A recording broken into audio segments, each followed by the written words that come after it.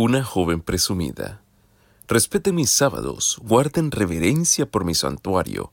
Yo soy el Señor. Levítico 19:30. Hoy te esperan desafíos que lograrás enfrentar. Soy Josías Ordóñez y te invito a que me acompañes a disfrutar de las meditaciones matinales para jóvenes, escritas por el pastor Sergio V. Collins. Bienvenidos. Entre los jóvenes hay quienes no dan importancia a los monumentos históricos, a artefactos que pertenecieron a personajes destacados de la ciencia, el arte, la música o la religión. Se cuenta que una joven turista entró en la casa de Beethoven, que actualmente es un museo, en Bonn, Alemania. Pasó la mano a lo largo del famoso piano de cola que fue usado en la composición de muchas obras famosas y se sentó en la antigua silla frente al teclado.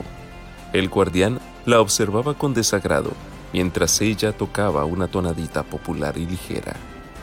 ¿Reciben muchos visitantes en este lugar?, preguntó la joven. Sí, una gran cantidad. ¿Y viene mucha gente famosa? En realidad sí. Paderewski, el gran pianista y compositor, estuvo aquí hace poco.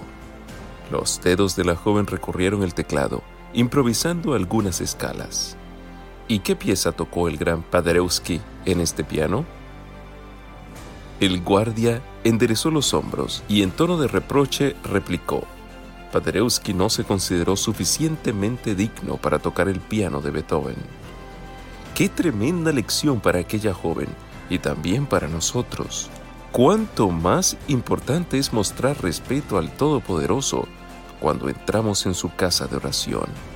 Si de alguna manera pudiésemos percibir la presencia y la gloria de Dios, temeríamos hacer ruidos innecesarios e interrumpir los cultos. Probablemente no comprendemos el valor de la santidad, pues en nuestra cultura occidental no acostumbramos a tener lugares santos, personas santas o un tiempo santo, como sucede en el Oriente. No obstante, las Escrituras nos hablan de un tiempo santo, el sábado, y un lugar santo, el santuario. Moisés invocó al Señor diciendo: Llévanos a vivir a tu santo monte, al lugar que escogiste para vivir, al santuario que afirmaste con tus manos. Éxodo 15:17. Y el profeta Isaías contempló ángeles que decían: Santo, santo, santo es el Señor Todopoderoso. Isaías 6:3.